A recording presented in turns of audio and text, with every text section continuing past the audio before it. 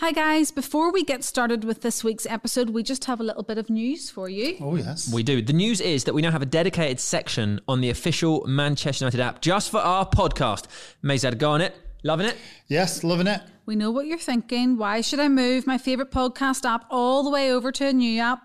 Well, two reasons. Reason one is that you will get the podcast a whole 24 hours earlier. I think that's a really good reason. That's 24 hours earlier than everywhere else. And you can be first in line to hear every new episode. Yeah, and reason number two is it allows us to bring you so much more than just the episode. So if we talk about goals, you'll be able to see the goals within the app, and you'll also see associated articles, and something a lot of people have requested, you'll be able to watch more episodes of the podcast all in one place, which to me seems sensational. Mm-hmm. But if you're not convinced and want to stay where you are, that's fine too. We'll still bring you our pods right here every week as usual. Right here, right now. But also, if you're on the app, you won't have to sit through us telling you all this every time. That's good, isn't it? Yeah, because this is going to get repeated if you're listening on something else, but not on the app. Anyway, that's it. The official Manchester United app now has a podcast section. Loads going on in there. Check it out now.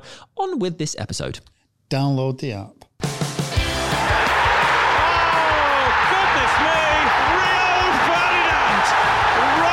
To the occasion, and the vast majority in Old Trafford rise to celebrate.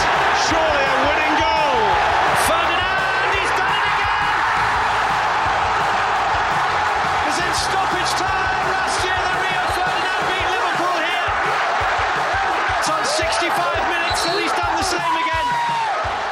Hello and welcome to another episode of the Manchester United podcast. I'm Helen Evans, joined as always by Sam and Maisie. Helen, you look very brown. You've been away.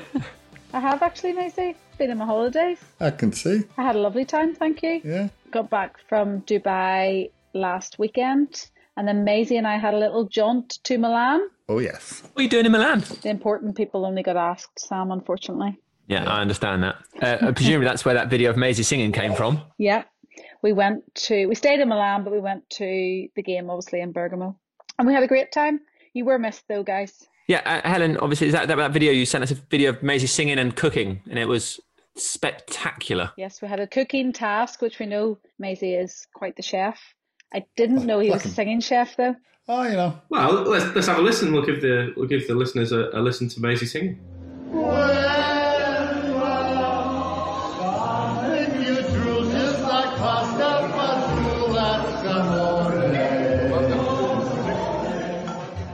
Helen. I feel really responsible for that now. Did you get any professional training? Where did you learn to sing? Just natural. Just natural. Thanks, Helen. Natural entertainer is what I would say. Hey, I tell you what, it was good food. Team Maisie and Vincenzo, we won it against Robbo's team. You can cook for me anytime.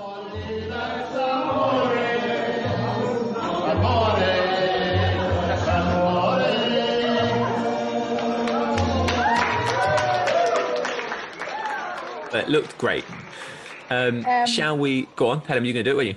Yes, I was just going to say we went to Old Trafford for this podcast, had a little tour of the stadium, which we haven't done before, which was nice. 14 trophies this man has, Rio Ferdinand. We've been wanting to get him on for quite a while. Did this podcast live up to your expectations, Maisie? Yeah, I thought it was very good.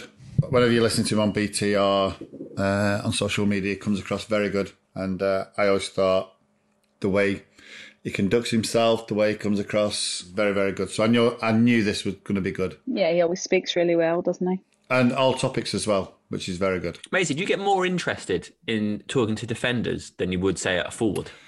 No, not really, Sam. I like players that open up to everybody and not hide behind things. And I think, not blowing smoke up all our backsides, but I think we do get the best out of some of our guests. You know, I think we ask the right questions, and that's the feedback I've had off a lot of people. Sam, were you anticipating Rio turning up in a nice white suit? I mean, it was a possibility, wasn't it? It's a bit like John O'Shea. He's someone you can point to and say there's just loads of iconic moments, and it starts with a white suit, which was brave. He's someone I couldn't wait to talk to because he was so involved in everything, wasn't he? He seemed like not just, when we spoke to Berbatov and people talked about how he would be in the dressing room, but just sort of sat watching all the stuff in the dressing room take place, but not necessarily joining in. I feel like Rio Ferdinand was always in the centre of all those stories and just sort of all the celebrations. Sam, he was on top of everybody. I feel like I should. I feel like I should interrupt and say you are Sure. joined by little Florence. Yeah, she's For crawling around anybody next to who's me. wondering. Yeah, Sorry, go ahead. she's very interested in what's going on. Yeah. So that's what you can hear. Yeah, people were. Well, I was really excited to talk to him and listen to him talk about being involved in everything. Even like photos of him in celebrations. Yes, he was just always there, and always about, and always interesting. I think. Big character in the dressing room. Absolutely. Big character. You can see that he is a leader off the pitch as well as on it. Very vocal. Mm-hmm. And I love that. You agree? Cool. See? Yeah. All right, let's hear from the man himself then. This is our chat with Rio Ferdinand. Rio Ferdinand, welcome to the Manchester United podcast. Thank you very much. Nice to be here. We know that you're not a stranger to podcasts, but we are delighted to have you with us today. How's your week been? What have you been doing? Busy. Obviously, Champions League's been this week, so been doing the games, done the Chelsea game and done the... What other game did I do? Chelsea game, I think it was a City game that we done. Yeah, it was a City game. So yeah, it's been busy. A few bits and pieces. New baby as well, like 9 months old. I know you've got a 7-month-old baby, so you know the drill. So, but it's been good. Are you busier now than Yes. when you were... Yeah. Didn't let me finish that. Well, Mrs. will tell you that as well. So Yeah. like, it's just like manic. But I like being busy. I think like you see a lot of the guys on the circuit who are doing loads of different bits and pieces. It's not just the punditry you do loads of stuff off the pitch as well.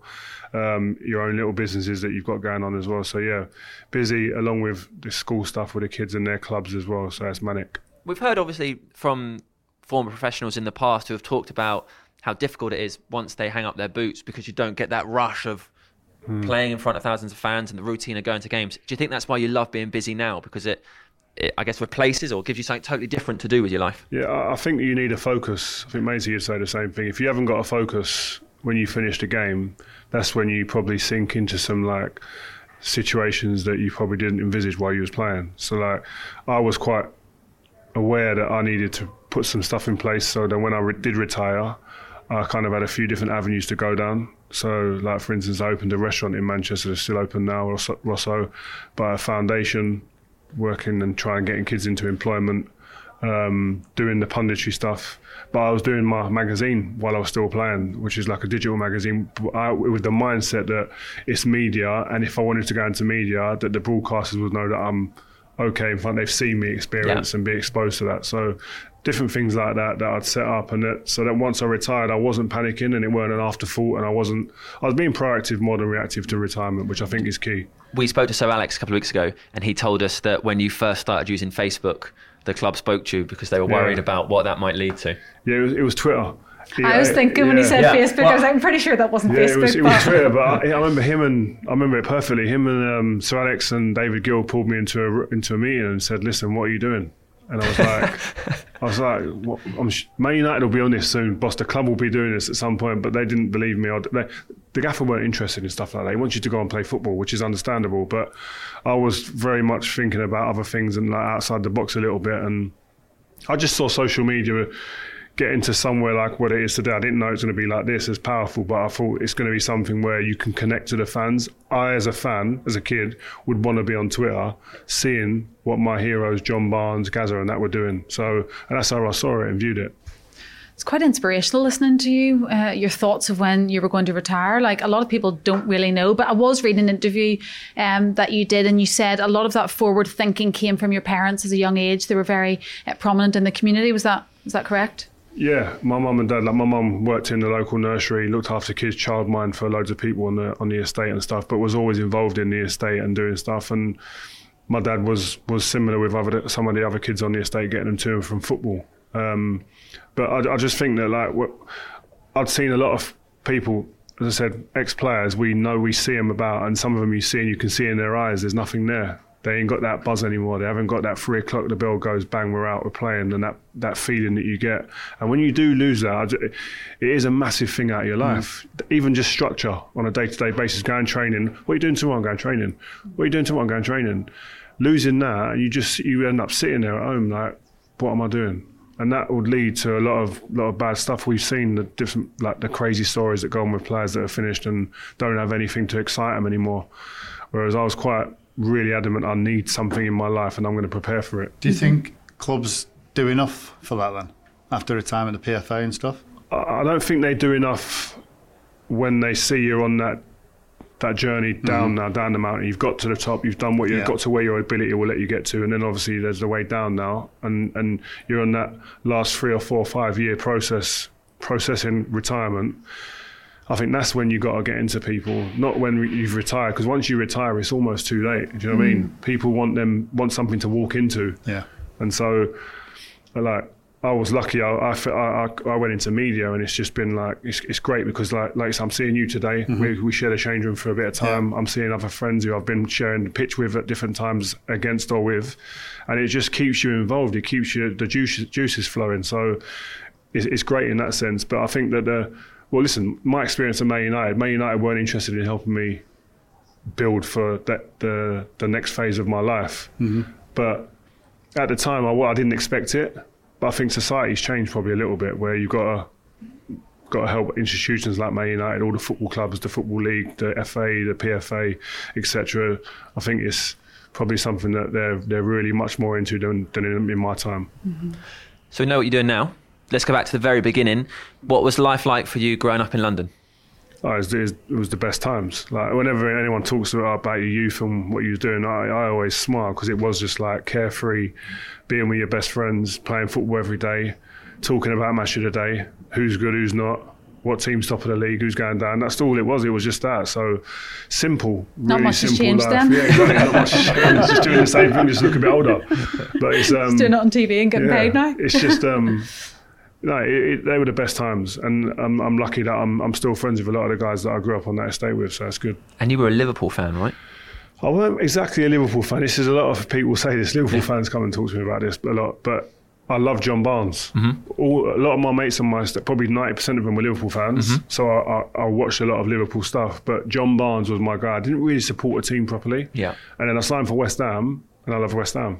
Then I left West Ham, went to Leeds, had a good time there, come to Man United, spend the amount of time I did here, you end up supporting Man United. And my kids support Man United, so I'm Man United now. Who did your brothers support growing up? West Ham. Because I was at West Ham and I'm 7 years older, he was coming to West Ham games, coming to youth team, watching me play. So he grew up a West Ham fan properly. I suppose for you, being good at football and interested in football when you were younger, wasn't that weird for your family, because Les Ferdinand is your cousin? Obviously, you say that, but I didn't know Les. Oh, you didn't know him? My family's quite a big family, and he was in a part that I'd never ever met before, never seen him before, and I only found out about him when everyone else did, when he was on telly. And then my dad and everyone started doing a bit of fishing, and then you find out that we're related. But yeah, so my dad wasn't into football. My dad was into like martial arts, kung fu. My mum wasn't into football at all either. So how I got into it, I don't know. My uncle actually was the one who asked me to come and play for his team, and that was it. Kung Fu, we've never had a parent on that's done Kung Fu ever. That's the first ever. Discipline was real in my house. I also read as a child you did ballet, which we were talking about just briefly so off air. For, Maisie? Billy Elliot before Billy Elliot, wasn't I? Yeah. No, it was. That was about age 10, did you say? About 10, 11 years old. And had you already started playing football for a team at that stage? No. So I think I went ballet at 10, and I wasn't in the team, and my uncle then had a team, and he asked me to go out about 11. And I was doing both for a couple of years, and then one day he said, listen, you've got to choose, you can't be doing both, you're going to wear yourself out. And luckily I chose football. But doing ballet was a huge driver in me becoming a footballer, 100%, in terms of strength, in terms of core, in terms of balance. Did you have two left shoes and everything? Because isn't that what... We don't ballet. You wear two left. You wear two left slippers. I don't know what ballet shoes are called. I don't know shoes. I'm not sure. They have really bad toes, don't they? Ballet dancers. I didn't know. Is that because they wear two left ones, or just well, I think because that's they're the on idea. their toes? I think that's right. Is you wear, but is it? I don't know. Yeah, but they get really sore toes, right? Ballet dancers. So I didn't know if that would be a problem with football. Yeah, no, I didn't have to go on my toes in that much, to be fair. But when then blocks, you have the blocks, don't you? At the end when they got, I didn't do all that, but. Yeah, I've done all the other stuff, the pirouetting and the twirling about, which was... Did you get any grief off the lads doing ballet? Yeah, a little, but I weren't bothered. No. I was just like, I was quite comfortable in my own skin. I didn't care what anyone said. Like, I'm going dance. I didn't really call it ballet at the beginning. I called it dance. So it's a bit different. But then obviously I got to an age where I was quite confident. I didn't really care. And my mates were, to be fair, you know what it's like in your area. If you're a good footballer, you get away with a lot. Do you know what I mean? Like, you get protected probably by the older boys, he's a good footballer, leave him. Or you go in ballet, you can say what you want, I'm better than you at football, shut up. Yeah. Football's the main I'm better thing. at ballet and football. Do you know what I mean? So it was just kind of, that was my get out of jail card. What did you like at school? I've got to be careful because my kids watching. Because it's mad. I've got to report out because I went mad at one of my boys a while ago, about a year ago, and I said, "Hey, you've been naughty at school. Like you're not naughty, but he's a bit of a toe rag at times. Bit loud in the class, talks too much, distracts others, easily distracted."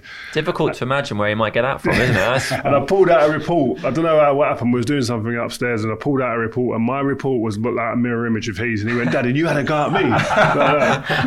But yeah, I was one of them who was capable, but could do better, could do more. You said, well, you were a John Barnes fan. What was your ability like at that age? Were you watching other footballers trying to imitate them, or what were you like at that age? It was different then. They get so much like footage now, the content they get now, a kid just at the fingertips is just watching clip after clip of players, where we had just like a VHS video that you just rewind, play, watch the same person, like Maradona, Gaza, John Barnes, Best. I had good videos about them guys, and then but I was an attacking player when I was a kid. I was a midfielder, attacking midfielder, so they were more the players like Paul Ince, Gascoigne, John Barnes were the players that I loved watching.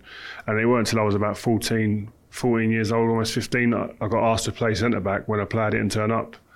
And I hated it. But then the manager played me there the week after that. Then we turned up again, played me again there. And I was like, hold on a minute, I'm not enjoying my football. But then he said, listen, I think you got a better chance of making it if you play there. Right. And then when he said that was it for me. Am I right in thinking, because we're talking about school, you went to school with Stephen Lawrence? Yeah. That must have been like I don't know, but that must have been when he was murdered. That must have been a really horrible part of your life. Yeah, it was just vivid.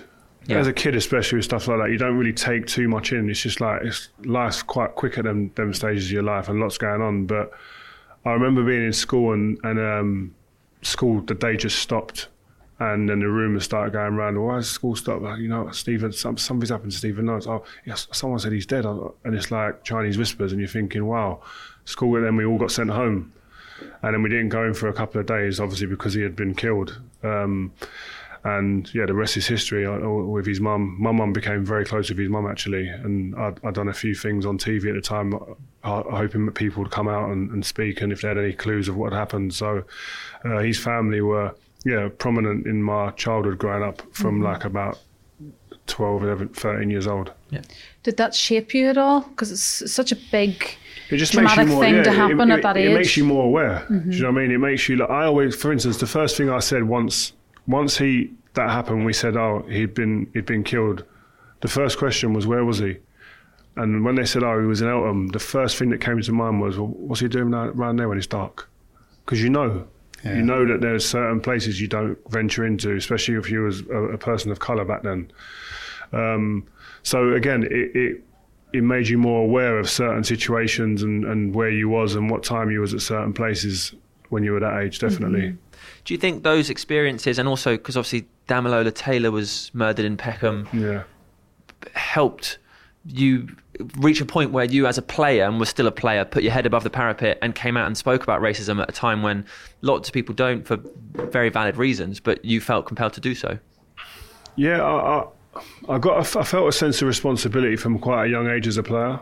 In that sense, Damilola Taylor wasn't to do with racism. It was just like a young kid who was injured and stabbed in a stairwell for no reason. And like anybody who wouldn't come out and speak about something like that, whether the boy was black, white, or anything, you would be crazy. So that was that. But with the Stephen Lawrence stuff, I think over the course of the years of the investigation, you come to realise that it is a racist attack. So to speak out about it was like, for me, I thought it just was a normal, natural thing to do. But I think the players today have such more power than we had. I would speak out, and it was almost like it was at the editor's decision or discretion whether he took that on board and put it in his paper, and then where he put it and how much lines he gave it, how much space he gave it. Whereas now, Sterling speaks out about something, or Rashford, it's amplified massively because of social media. So the power that they've got now to be able to get involved in situations is huge. But you, because I mean, we're just talking as we're talking, you had an issue here, didn't you, this season?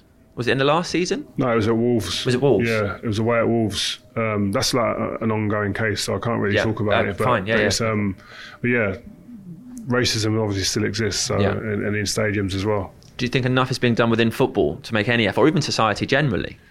Yeah, I think it's both. I think obviously education in society needs to be probably a bit more with kids, the next generation of children, just taught a bit more, because they're going to have people within their networks, in their families, who have got that ignorance about racism, who will be quite influential at kids of young ages. So giving them the education and the tools to be able to kind of go, actually no, I've been taught something in school and you're wrong, Uncle John or Uncle Dave or whatever it is, like, and be able to push back a little bit. Whereas at the moment, I think the young kids probably aren't equipped to be able to go, no, I don't agree with what you're saying, and just get influenced then. And then football's probably just a reflection of society as well. If it's going on in society, it's going to happen here in the football stadiums at some point. And we see, again, yesterday, the Rangers game, it is going on. But I just feel that the authorities probably need to be a little bit stronger in some of the punishments they're giving out. And I think that there's not enough in terms of punishments to say to someone, I better think twice about doing that in the stadium or around football.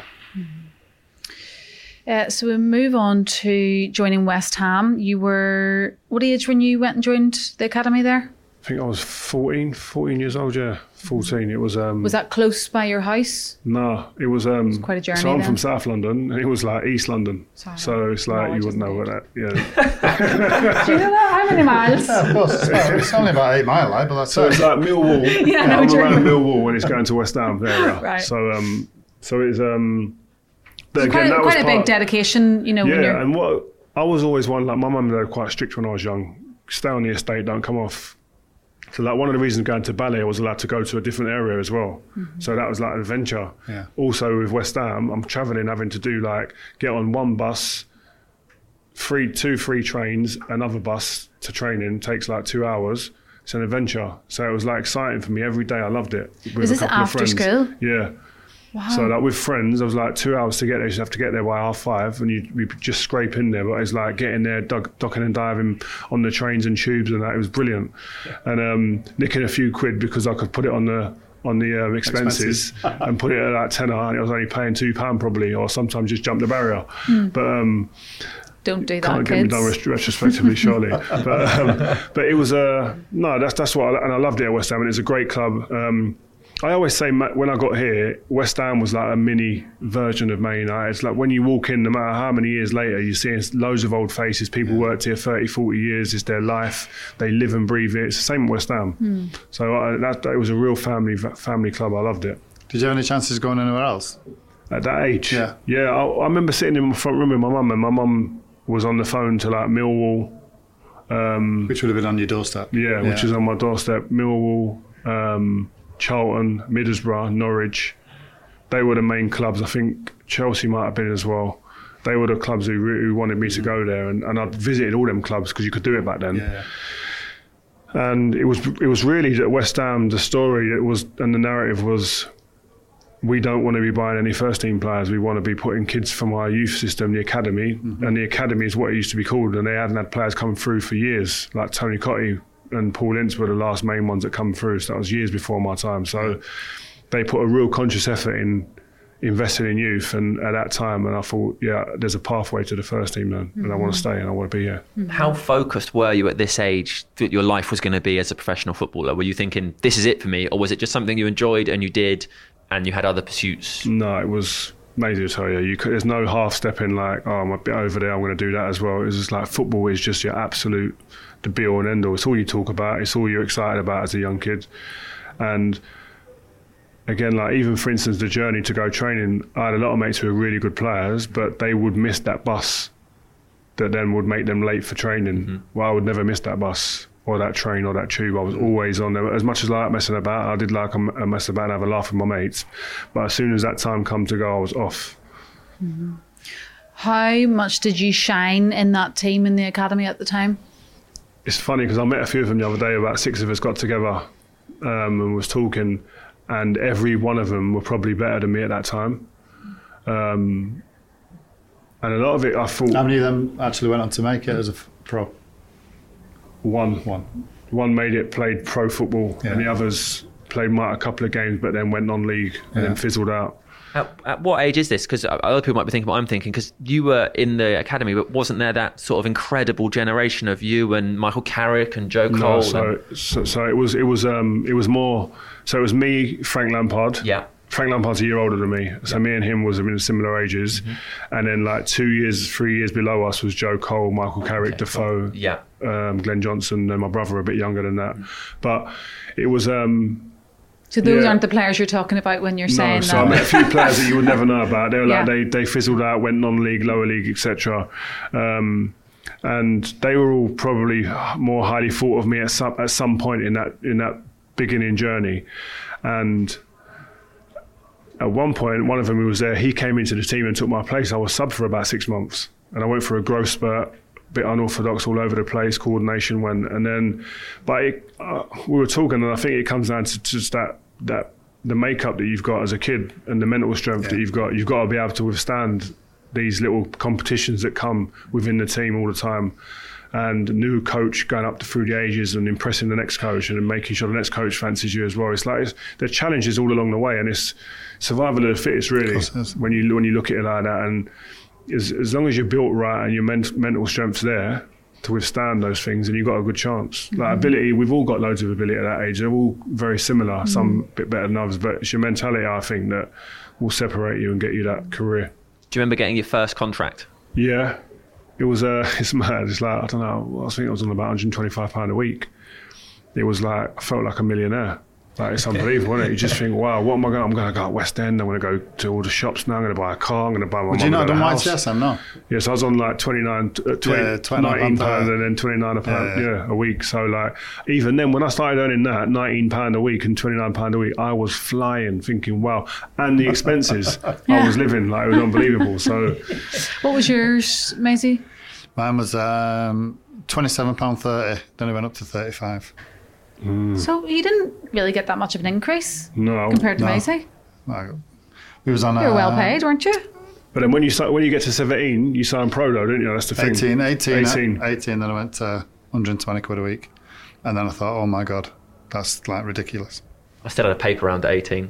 They pushed me up from £15 to £16 a week though. I was pretty pleased with it. It is mad though, the jump that we had, and we felt like we were minted at that time. And you think about compared to kids now who are going from school and they're on 10 grand a week or 20 grand a week, it's like what that must do to their mindsets, and that maybe that hunger. There must be some sort of hunger that gets taken out of them when they get that money so quick. Do you think it would have affected you? I don't know. I love football so much though. I don't think everybody probably says that, but I just genuinely just wanted to be a footballer. All my mates just love football. I didn't have no mates in my circle who didn't like football. Yeah. All of us just loved it, and like, so it was like, no matter what I earned, I don't think it would have changed me. But I think society is very different now. They see a lot more. They see what all the players have got. They see all the cars and all of the holidays and whatnot they've got. So it's almost like they're playing football to get to that, rather than playing football to get out there. Do you know what I mean? Yeah. It's different mindsets maybe. You probably were the last generation really then to have experienced not less money, because do you know what I mean, as a young age though? Yeah, as kids, probably. And you think it's not even that long ago really, how much has changed? No, it's the landscape changes so quick, and it's but that's why the kids nowadays have to have strong mentalities to get through it. Their mindsets have to be really switched on, and good people around them. What was your first car? My first car was a Fiesta 1.3 Freestyle. Unbelievable car. Do you know what I bought it? Listen to this, right? I bought it. I went into the showroom, bowled in there like I was the man. No, it was a second-hand one. And I paid for it. It was like $3,999, you know, in the window on the thingy, right? And my sign-on fee was $4,000. So I just whacked it all on the car. So I'm sitting there doing the paperwork. She went, "You've got insurance?" I went, "Oh, you're expecting just to drive it out?" And I thought I was leaving. She went, "What you got?" I said, "What's that?" She went, "You know, you got to have insurance to be able to drive this car away." I said, "Don't know what." She went, "How much is that roughly?" She went, "I don't know." She went, "Actually, because you're a young footballer, it could be really big. Insurance for young footballers is massive." Yeah. The insurance was like about 1,500 quid. I was thinking, I can't even get the car now. Like, what's going on? I had to go to my mum and ask her for a loan. But no, it was mad. So I was brassic after that. Just because we're on this funny chat, did you ever get to a point where later in your career, maybe, because obviously, like, and I'm sure people have mentioned like the white suit and stuff when you signed. Do you ever have a moment now where you look back and you went, "Oh, maybe that was a bit too of a footballer financial decision"? Oh, there's loads. There's loads. We all make mad decisions when we especially when you first come into money and that. And my mum was coming into my room. I was still living at home, and I was at West Ham playing first team. I was playing for England at home still, and she was coming into my room and she couldn't see the floor. There was bags of clothes, bags of gloves, just going out and just spending money like it was confetti. It was just unbelievable. But she was like, "Are you going to just relax and just enjoy playing football for a bit now, rather than just enjoying everything else?" But it's a whirlwind that just takes over you. And if you can't get that control back, then you do get lost. There can't be very many professional footballers who are representing their country and a first team and still living at home. Yeah, I know. What was the decision behind that? You just liked being at home? Yeah, I had a flat, but I stayed at home still. It was weird. And I'd go and stay at the flat after a night out. That's it. For the first 6 months or something like that. But it's the cooking, isn't it? Yeah. I'm not going to finish training and come home and start cooking. No. It just wasn't in me. And it wasn't until I actually was forced, when I went to Leeds, I had to cook. So then you start doing it and you learn and you take it on board. But at that time, when I've got the option to go home, I'm taking that option. Do you like cooking? I quite like it. I like barbecuing. I prefer barbecuing with a beer. In the sun. I don't know if that counts as cooking. Well, it's the way I cook. It's the way I cook.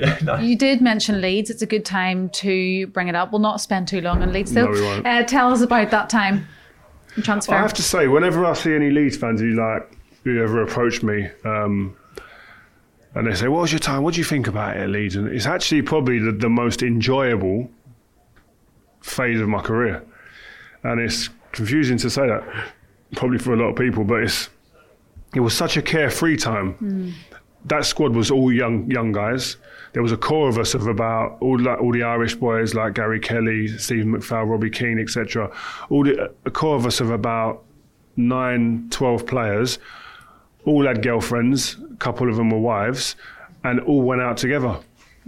Sometimes all the lads went out, and then the girls would go out, or the couples. But it was a real tight-knit group of guys who loved football, but loved having a good time. And it was a one-club city. So whenever you went out, you get looked after by all the people at the bars and the clubs. Everyone enjoys seeing you. Whereas, like, obviously, unfortunately, living in a city like Manchester, you've got 2 clubs, and sometimes you go somewhere and there's a Man City fan on the door. And it's a little bit frosty at times. But it was a real just enjoyable time. I loved it. The team was carefree. The manager, he made me captain almost immediately. Like, it was just like riding the crest of a wave there. How did that move come about?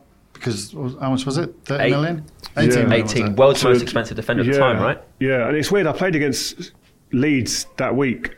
I played against Leeds, I think, on the Wednesday night. No. And then on the Thursday or Friday, I was out with my dad shopping again, and for house stuff, actually. And I got a call from the CEO at West Ham and said, "Listen, we've accepted a bid for you to go to Leeds."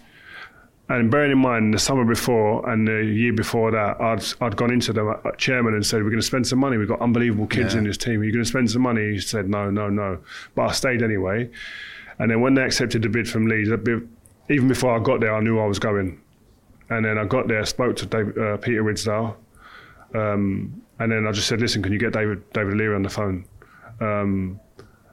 And because they were talking about money and stuff like that, and I weren't really interested in that. I thought I'm going to get paid a lot of money anyway, but I want to know that this manager's going to coach me. And I just said that to him: "Are you going to coach me? Please tell me are you going to drill me every day and get your coaches on me?" And he was like, "Don't worry, you'll leave here a much better defender." So that was it. And then that weekend I went and signed. So it's quite a quick. Did the pressure of it being the world's most expensive player? Do you know what? You don't actually. I know it's nothing to do with you. You don't think about it. No. I mean, so you had moves where it's a big amount of money, but you try not to think about it, but everybody else does. Yeah. And I always found this, that every time I moved somewhere, the hardest or the most pressure I ever felt was the first day of training in front of the team. It was always like, because they're your teammates, you want them to think that you're worth that money, you're worth bringing you here, and you justify that. So. Yeah, the first day at training at Leeds, and I think the first game, to be fair as well, we got beat 3-1 by Leicester at Filbert Street. West Ham won, went above Leeds. And I'm sitting there going, "I've made a boo-boo, this is a bad decision, what am I doing?" Like, depressed and that. And then it just, eventually it got better and stuff. But it was it was a great time there. I loved it. It's interesting you said about training being like the first day of training, feeling maybe a little bit nervous, because a few people we've spoken to have mentioned you specifically on like their first day of training and maybe hitting some passes or whatever to test people. Is that something you did intentionally because you previously had that kind of thought process? Yeah, I think all players are testers, aren't we? Like I don't know. As soon as you get in the box, that's it, isn't it? I don't know. Maisie's dropped his microphone. I don't know many more testing environments with people wanting to see a reaction and wanting to test and see. And I was quite like that when I played as well. Like if a new player come in, I want to see what he's about, what's he made of, what's his first touch like. First day's always hard, so let's drill a few balls or bobble a few balls in. But yeah, it was the first day, even at United, was I actually kicked the ball off it was a wet surface. I don't know if he was there, Maisie. You might have been in the box, and someone smashed the ball at me. And as I've gone to play it, the ball's gone up and hit me in the head. And it's so embarrassing. I thought, oh my God, they're going to think I'm rubbish. And I'm in my Ollie saying, how much? 30 million. Straight away. Oh, and no. I just thought, wow. The fact that you still remember that as well, you don't forget those kind of It things. was never forgotten, won't be forgotten. But it was, but they're little things that are just testers, because some people will fold. Some people never recover from that moment and think, oh, I'm going to just really tiptoe around now. Well, you just can't afford to be like that. We are going to have a little walk around the stadium, a little trip down memory lane in just a minute, but I just want to ask about that transfer to United. I want to ask you though, Maisie, do you remember Rio coming to the club? Because obviously that was another record in terms of the fee. Yeah. As players, what did you think? Well, obviously, Rio being centre half, me being centre half, I knew it probably wasn't great. I knew that the club were going to have to spend a lot of money to replace me, and to say that they brought in one of the world's most expensive defenders to replace me is probably about right. So you've got Maisie to thank for your Manchester United career. That's always thanked him. But yeah, as players, hey, listen.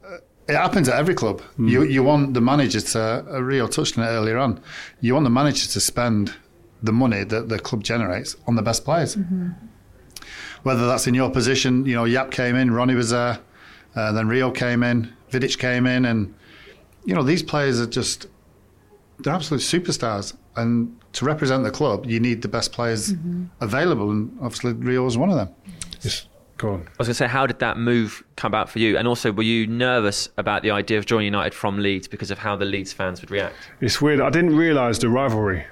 As much as I was the captain of Leeds, but I just didn't realise how intense it was and what it would mean. And I've been at the World Cup all summer, and obviously Butty and Bex and everyone's there. And I remember speaking to Butty a good few times about coming to United and like, would you come, etc. Managers obviously telling him to ask questions and what the temperature is on it and stuff.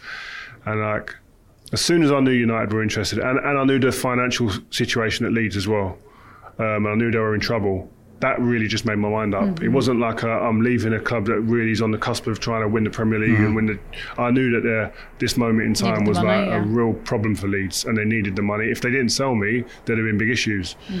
So that as well, but the fact all my life I'd wanted to win trophies. I played like 5 or 6 years, 4 or 5 years in professional football, not got close to winning a trophy.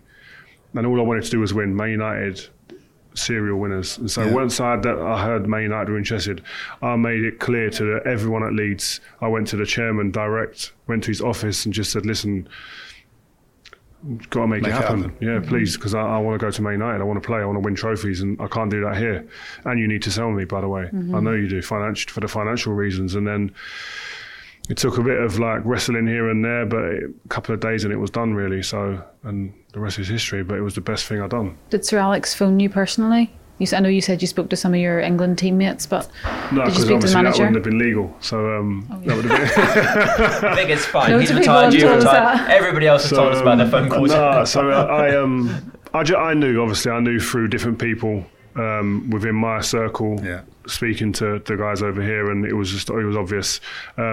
I've solved it. Rio, what was your first conversation with Sir Alex like when you joined the club? Okay, he just said, "What the hell are you wearing?" Because I had a white suit on. That was his first comment. But it was I come in here, and do you know the mad thing is, I don't know about you, Maisie, when I signed it, the first thing I wanted to do was just get a hold of the kit.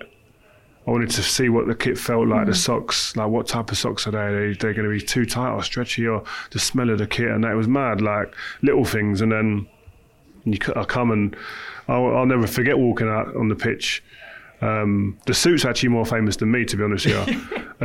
For right or wrong reasons, I don't know. But it was a really like monumental day in my life, definitely. Should we get down there? Yeah, come on, let's go. On the move. Right, Ria, what does it feel like? Are we talking walking? Yeah, we're doing it. Come on, mate. What's it like now, as you're walking around Old Trafford like this? Do you just take it for what it is, or do you feel like flooded with memories? It depends. If I let myself my mind wander and stuff, then you get those old memories back and you think about them great nights. But in general, when I'm here, I'm just enjoying like how it's evolved, how different it is. I look at stuff like that a bit more. The ground's changed a lot. Yeah. Some of the people around the place have changed. There's a lot more staff than when we was here. But it's but no, there are certain times. I mean, when I'm coming down here now, looking there, the first thing that comes to my mind now is Liverpool. Yeah. What a goal, by the way. One of the best goals ever in front of the Stratford end. Left foot volley. But that's what comes to mind now. And coming to celebrate here. Mm-hmm. But yeah, it's just, this is a special place, man. Whether you play here or not.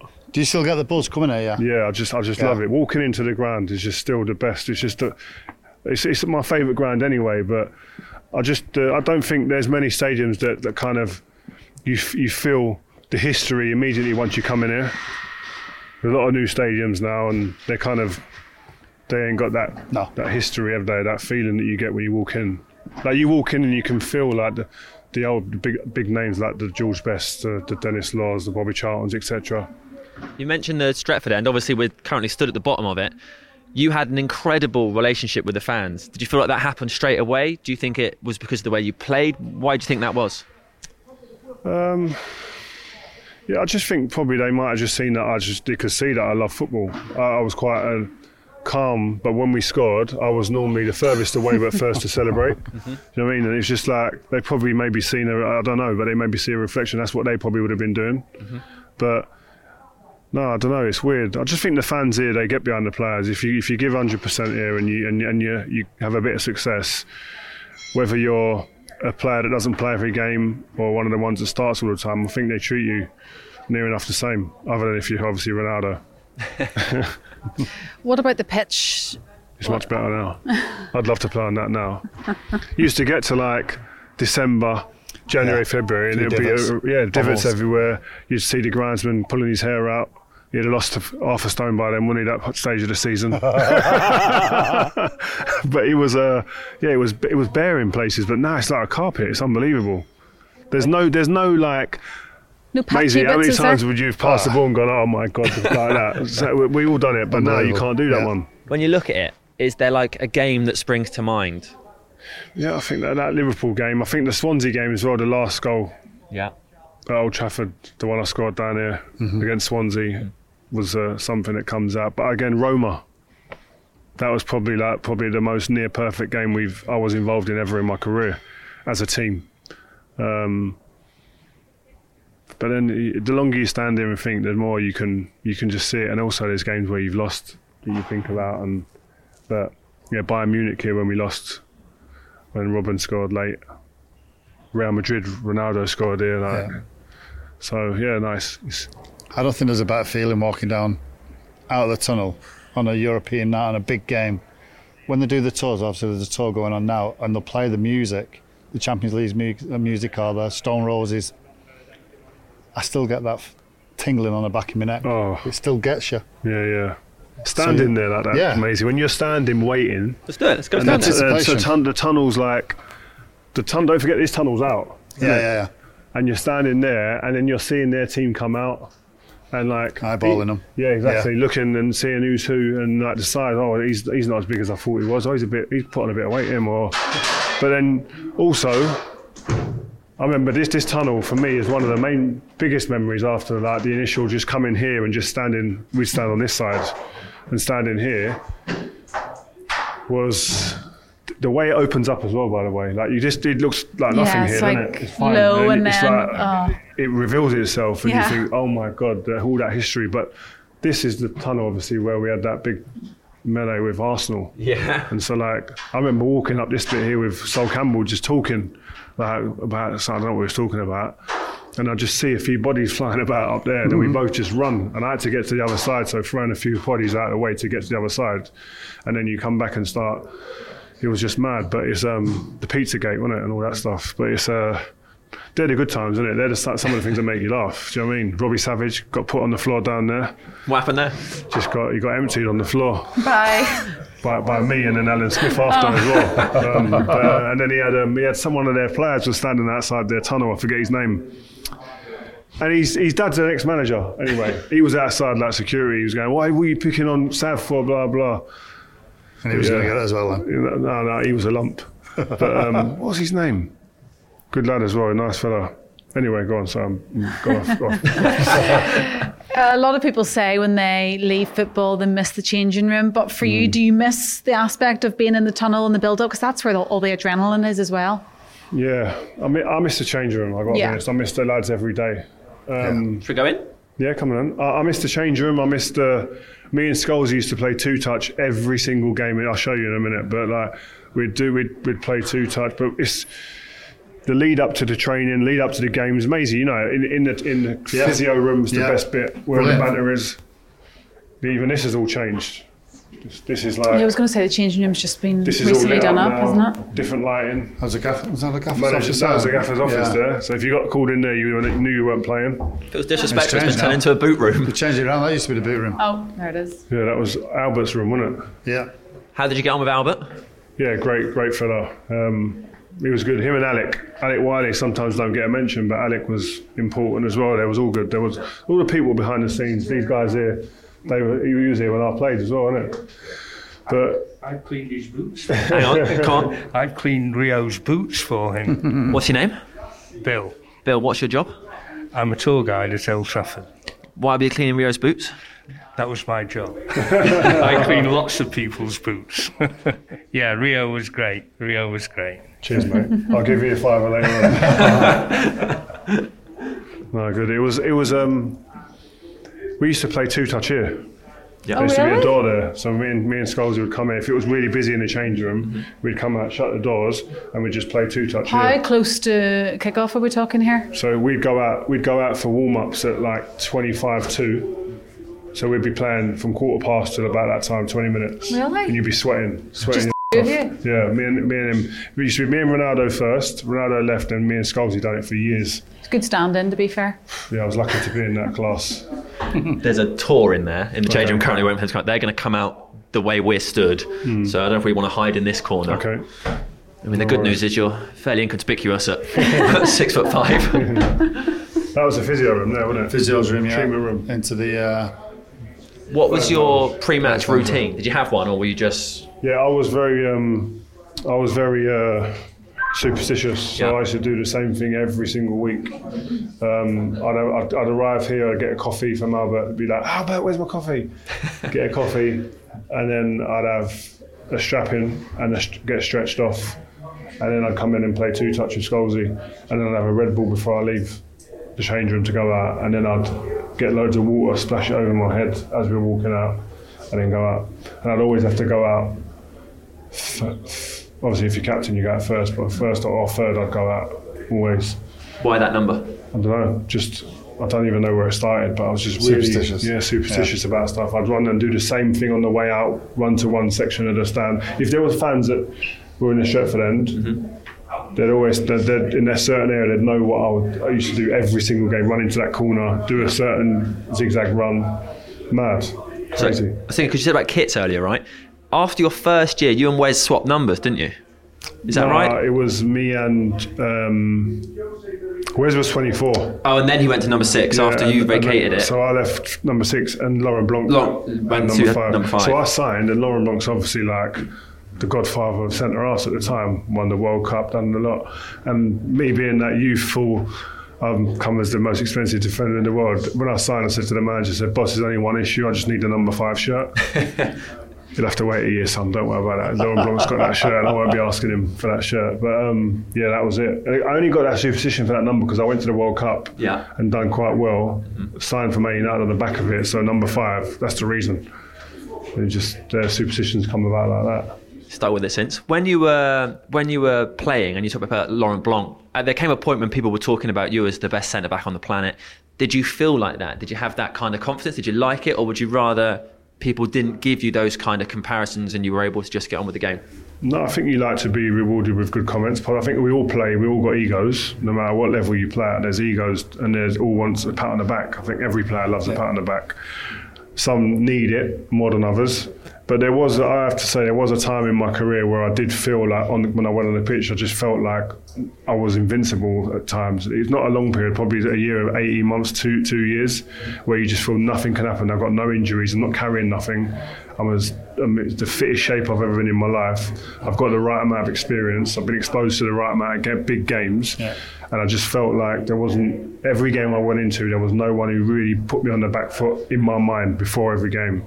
And I mean, it can only be Ronaldo and Messi who that period lasts for 10, 12, 15 years. Do you know what I mean? Everyone gets 6 months, a year, 2 years. Normally, Kaká had 2 years probably. Ronaldinho had 2, 3, 4 maybe. Did you ever look at players before the game? Videos or anything like that? I did it when I was young, because we didn't have the technology. But by the time I was... when would it have been? It would have been 2007, 8, 9. Them years there was where you was getting a lot of access to like the data, getting a lot of access to players. So I'd go up and say like, listen, we're playing Suarez, Liverpool. I need, I want his last 2 games, all of his chances. And then I want all of his goals for the last year or so. So it's only about 6 minutes amount of stuff. But it's did other players do that, or was it just you? Then it was down to the player to say, I want this. Yeah. So I'd go into the analysis guy and say, can you get me all these clips? And then you'd either watch it there, or you just load it up onto your iPad and you take it away. And I'd watch it that night, I'd watch it that day, and I might watch a little bit in the morning. But it was the first real ability to really get more footage of people, because I hated being surprised in games. So sometimes you play in Europe and you go, we ain't got no footage of him. Anything about him. You get into a game and you're having to learn on the job, and you have to react on the job. And his habits, I don't know none of his habits. It's hard. It's harder back then. Whereas now, every player, even from 14 years old, you got all the data. You know everything about him. I know what his favourite move is. So I'm sure you can really see the difference now that your sons play football. How different it was for you back then. Which way would you prefer? I think I prefer the way I came up. Yeah. Maybe that's just the old school thinking, but I most people do say that though, don't they? I like having to unpick things, or the puzzles there on the pitch, and you have to work it out. Whereas now, I think we're at a point sometimes maybe where some of the kids are overcoached a little bit, so they're not having to make decisions. So when they get into a game, they're not used to making their own minds up. So it's difficult. We can head in the changing room now. Yep. Here we go. Where were you sat? Wow, this is a difference, man. Jesus, even the ooh, posh. The sound is different in here. Were you in charge of sound? Yeah, of course. For the first like 7 or 8, probably 9 years, I was like bang on the music, and then I just got bored of it, and then Patrice started doing it. Yeah. But I sat in the corner here. Go on, take your seat. So probably around here. It was square though, wasn't it? It was square. It was square before. Was it up to here? Yeah. It's tiny. Probably halfway to the changing room. Where did you sit, Maisie? I was here. Big Pete, Gaz, Dennis, Pally, me. It's mad. It's the same. Yeah. In terms of my time, was me and Vida.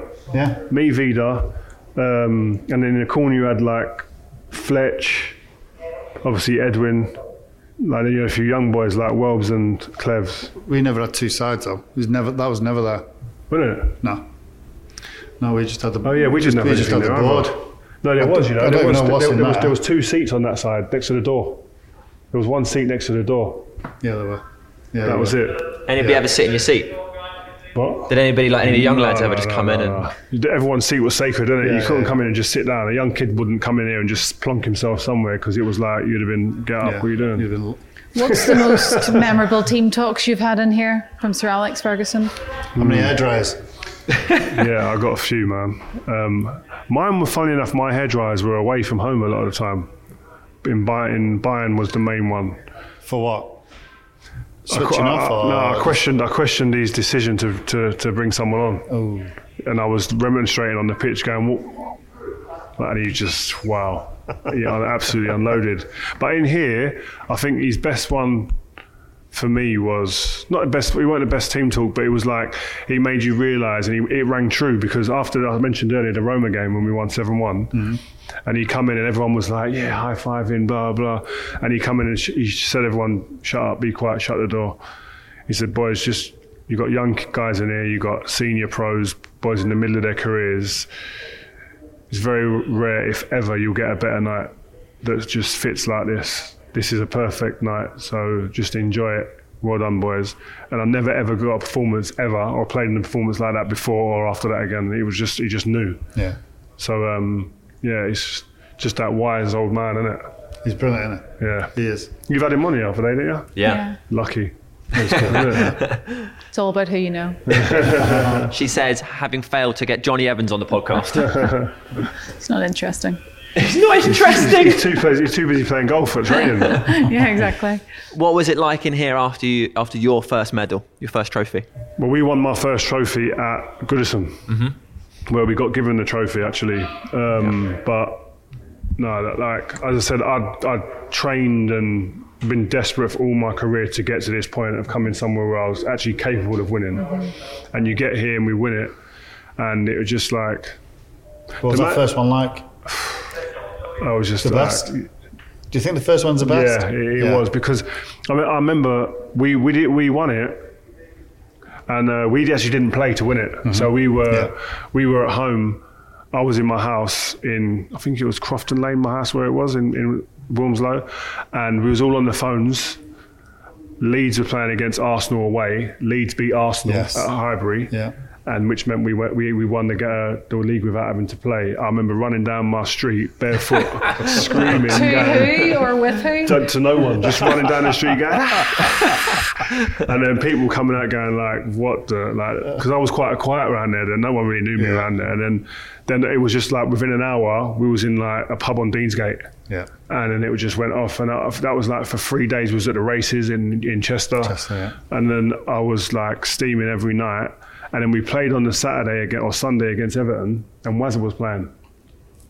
I think it was then, wasn't it? Was it then? I think it was. Anyway, but Wazza went to me, wow, you smell of alcohol, man. You've been drinking. It's been a long week. Do you know what I mean? But it just, when you win the league, everything just gets put to bed and you just go crazy. I don't know if that was my first one when Wazza said that, but the one with Leeds, we was all out straight away. I was out 4 nights on the spin. I lost my credit card, everything. But it's just the best feeling. And it justified me coming here, and that's why I felt comfortable whenever I spoke to anyone at Leeds or whatever. You can't not say that it was the right move for me, because I ended up doing what I wanted to do, which was win. I think we're going to head back out to the pitch again, because we're going to get invaded by another tour, which... Or we're invading their tours. Nobody wants. Yeah. One thing that would be great to talk about, and a night that wasn't here, but you got to wear the armband. We played against an English team, and you won the Champions League. What did that feel like? No, it was. That's the stuff of dreams. I think that for me was the icing on the cake in my whole career at United. I think winning the leagues and different cups that you win, the Champions League is like the holy grail of club football. So to be able to kind of lead the team out, get to the final stages, and then obviously get to lift it and win it, it was just like, wow. That's the most emotional I've ever been on a football pitch in my life. Yeah? Yeah. Mate, I was Vida went to me, Rio, stop, not here. It was Sir Bobby Charlton was talking to me just before we went and lifted the trophy, and he was just talking to me about the history and like, do you know like who's lifted it, and just going through a little bit of the ages a little bit with me, and then the magnitude of what you do, it just hit me at that moment, and I started going, my mouth started going, and Vida went, Ferdinand, not here. I gathered myself and I was all right. But it was, it was crazy. It was a mad experience. Do you think you mentioned the history there?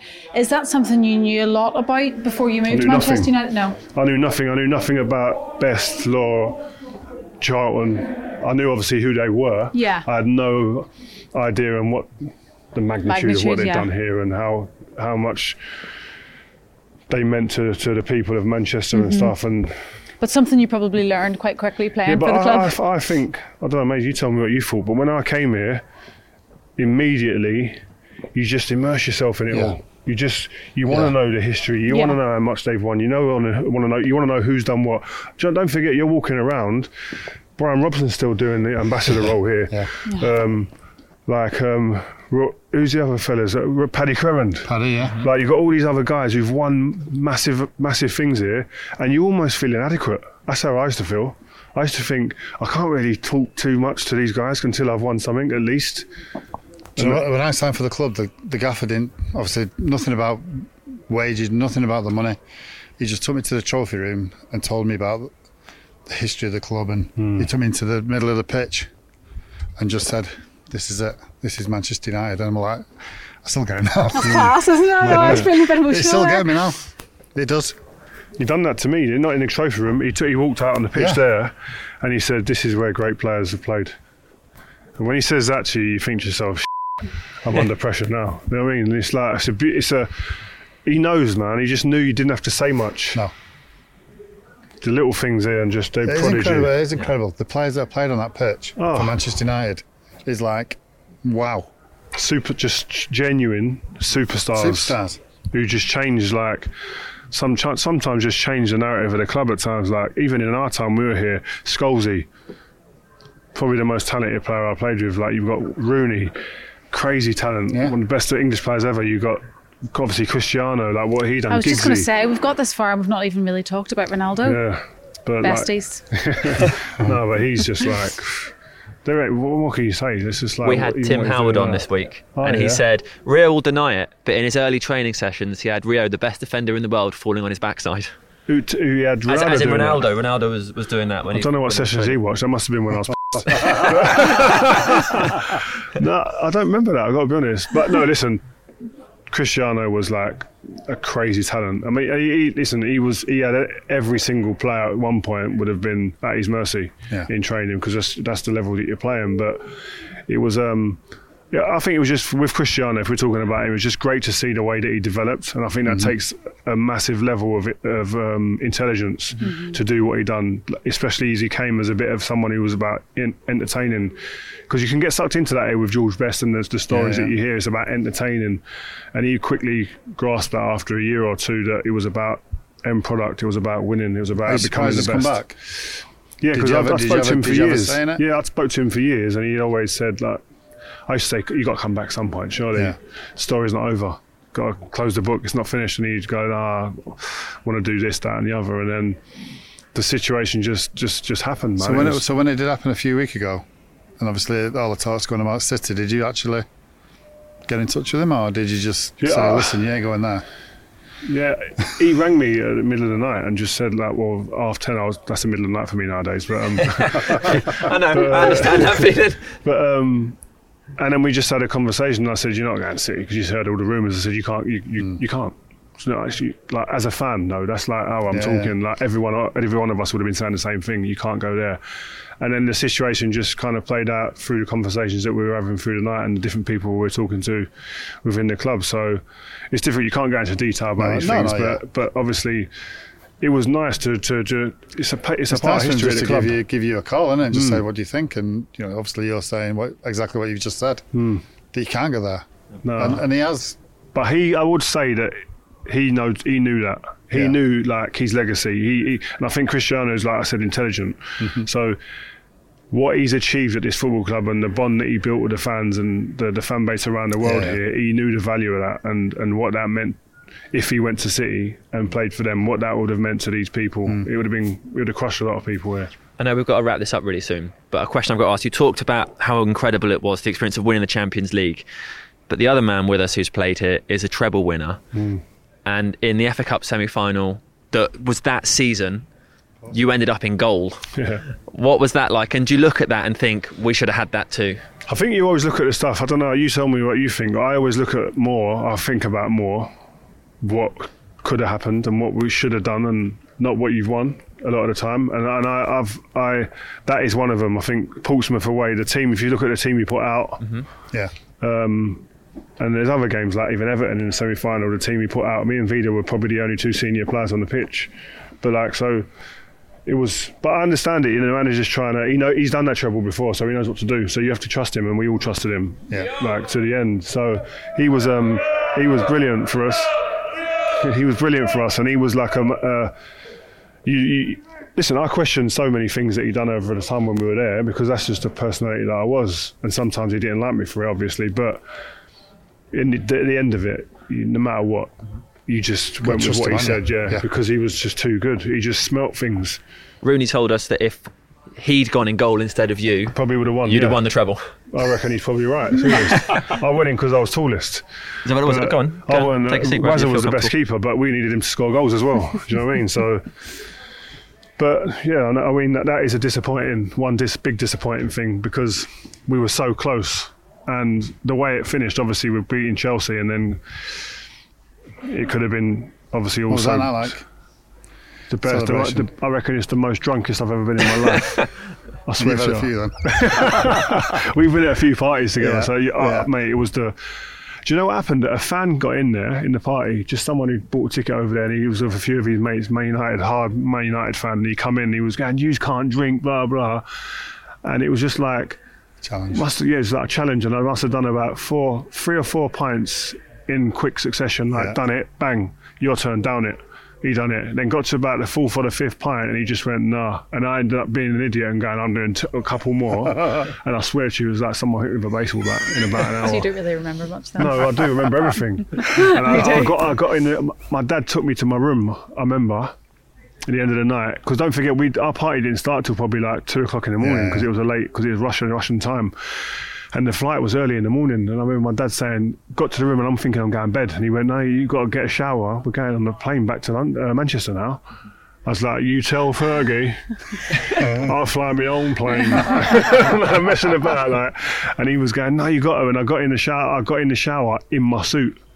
Yeah, so I'm in the shower and my dad's come in and he's going, yeah, what are you doing? Then I get out in the end, and then luckily the flight was delayed for a couple of hours, so it sobered me up a little bit. I've been sick in the airport, everything. It was a disgrace. Disgrace. Good lad. We're sat in the dugout now on the seats. Obviously, you've spent some time here. Not much time here. No, not a lot. But we know what you're doing now because we talked about it earlier. But when you got to that point when you decided that you had to leave here and that you were going to retire after your spell at QPR, how did that feel? How difficult was it to go through that sort of, like, I guess, the last sort of year and a half? I think leaving here is the hardest, because I still thought I could add something to the club, not necessarily out on the pitch, but I thought I could add something in the change room. You've got to remember that summer I left, Vidic left, Giggsy left, Evra. Yeah. It's like 4 big, massive personalities and characters in that change room who all know how to win, all know the culture at the club, who all played a part in managing the changing room. And I just felt at that time, that's what made it a bit more difficult, because I thought I could have added, or at least one of us could have, or 2 of us could have added something to keep things going the way they were and help David Moyes. But it didn't happen. And I think any time you leave this football club, there's a tinge of like, not bitterness, but like it's a bad taste. You don't want to leave here. There's too many good memories here. There's too many opportunities to win. There's so much good that goes on at this club to leave. But then obviously I go to QPR and then I quickly realised that actually physically there was no way I could have stayed there. I couldn't stay there because I was like on a sinking ship physically. I was just absolutely gone. How old were you there? 35, 36. Yeah. And my body just said by then no. But you've got to bear in mind, up until 30 I'd never had a real injury. I might have had a meniscus, which was a 4-weeker, that was it. But I'd never had a real bad injury. Got to 30 and my back just started playing up. And the biggest problem was, looking back, I would have rather just broke my leg. Because then I just know what it is. It's just bang, there it is. It's 2 months, 6 months, wherever it is, you're out and you can work with it. Whereas with my back injury, I was always chasing it. And then I never had a sustained period of time out to fix it. I was just always chasing it, patched it up, found a new person, patched it up, and it killed me in the end. Mm-hmm. If you could have one more game here, or to relive it, what would it be? Ooh, the Barca semi-final was one of them. Yeah, Scholes is one that I assisted on. That's the way his stories usually go too. I scored in that game, but no one remembers. No one don't see that far back in the build-up. But Did you pass it back to the keeper? That one. I got it from there when it went out. I'll give it to the keeper there. You know what? It's just like no one. That game was probably one of the most satisfying because I'm in a fight. I got to the semi-final with Leeds. Yeah. Got to the later stages in the tournament with United, and just you start thinking, am I ever going to get there? And then the relief in that game was one of the biggest reliefs I've had. And like, guys, we have got a chance now. Like one of the best feelings I've had after a game. Bar the games where you win a trophy. Awesome. I think we've got to finish it there. We're going to get your centre-back partner on very soon, the Nemanja Vidic. What do you think we should ask him? Vida. Vida. I don't know. Is he going to go into management or what? He's always said he's going to be a coach or is that manager. what we'll ask him? Yeah, ask him what's he doing. Is he going to be a manager or not? We'll put it to him. Rio, thank you so much for talking to us. Thank you so much. I've got a better question than that, surely. That's a question, isn't it? He put you on the spot there, to be fair. Yeah. It's quite hard to think of a question. Hardest opponent. Says Yeah? me. Okay. Who was your hardest opponent? The most difficult to play against was probably players like Raul, Bergkamp. The players that played up against me, I wanted to run. I was all right with them guys. They were more suited to my style of play. But players that made you think, especially when I was coming up, like where are they? I can't touch them, can't feel them. Them guys, Zola, people like that, I used to find really hard. What about you? I didn't mind the physical side of it. That didn't bother me. It was people who were quick. I'd have to give them a yard, 2 yards. But then you learn then, don't you? When to drop off, when to step up. But yeah, I didn't mind the physical side of it because, like you say, you can touch them, you can feel them, you know where they are. Yeah. It's always the little sly ones that are the ones when they're saying to you, around. do you want to come in? Do you want to? If you're centre half there and he drops off in there and he's saying to you, do you want to come in and mark me, or are you going to stay there? And then like you don't go in, but he gets it turned and then picks the pass and they score. Saying you think. Yeah. All right, guys. Listen, thanks. Thank you so much, Rio. Thanks for coming on. And that was it. That was our tour with Rio Ferdinand. Before we get into how good the podcast was, how much fun was it just doing it as a tour, like walking around and having him see stuff and remember stuff and sharing that? Yeah, I really, really enjoyed that one. I haven't done a tour of Old Trafford for a very long time. And in fact, it was the first time I'd been in the new changing room too. Really enjoyed that. What did you think of it? Very slick. huge. Big old circle. Maisie, did you like the new changing room? Well, because of the size of the squads now, obviously you need to get more players in, but I like a little bit of intimacy. I like the togetherness. I think that if you actually remember the very first ones that I was in, that's probably twice the size of it now. But yeah, obviously things change and changing rooms have changed, but medical rooms pretty much the same. So yeah, all good. Yes, really enjoyed that podcast, and I felt like Rio gave us really good time as well. Yeah. Busy man, got a lot going on. I think everybody, with the exception of Robbie Savage, will have enjoyed that podcast. Listen, there's many things that have happened down the tunnel, and that's just one of them. This is a great opportunity to share some. No, because it's nothing to do. We're about the Rio one, and what happens in a tunnel generally stays in the tunnel, Sam. With lots of TV cameras. Yeah. Maisie, for you, is Rio one of the club's best ever defenders? Yes, I think the partnership with Vidic was probably one of the best I can remember over the last 25, 26 years of being associated with the club. Definitely. You've got Rio as like the Rolls Royce of a defender, and then you've got Vidic, who is a battering ram who would no doubt put his head where some players won't put their feet, and it was a perfect partnership. It really was. Similar to Pally and Brucey. Pally was similar to Rio, came out with the ball, very good on the ball. So yeah, he was a top defender, really was. Also, that Rio and Vidic story that he gave us about Sir Bobby Charlton was amazing, wasn't it? Yeah, not here, Rio, that one. Yeah, not here. That was great. All right, should we have a look at some emails? Helen, is that what you got going on? Yep, I've got one here from Matt Royal. He said, "Hi, Team United podcast. Following on from my mail below to say a huge thank you. I was delighted when I saw this notification on my phone. The notification says, you have early access to our new episode with a bona fide club great." And that one was with John O'Shea. He got a little reminder from Manchester United on his phone, so that was nice. Nice. He said, "Keep up the brilliant work. Cheers, Matt." Thank you very much indeed, Matt. Thanks, Matt. Italian Cumbria Red says, decent hosts, especially David Mayers, an ex-player himself with lots of funny stories, some great and very interesting guests in current and former players and managers with lots of stories. Gave us 5 stars, but I feel like decent hosts could be improved upon in terms of the language used. I don't think decent is... No, I think we're more than decent. Yeah, if we're getting 5 stars, if he wants to give us 3 stars, that's absolutely fine. If he thinks we're just decent, that's cool, I'll take it. But I feel like if you give us 5 stars, maybe magnificent hosts. I've got a tweet here from Nathan Coleman who says, cracking listen to this. What a fella Javier Hernandez is, having listened to the podcast. Absolutely loved it. Cheers, Nathan. That was a good one. Yeah. We only asked him 3 questions. We got an hour and a half out of him. He was a superb guest. How many do we have to do until a box set comes out? The box set is out. That's what this is. Box set? Yeah. What do you want, like a DVD? No, what? You want an actual physical copy? Like royalties, yeah. You want VHS royalties? Well, that's not happening.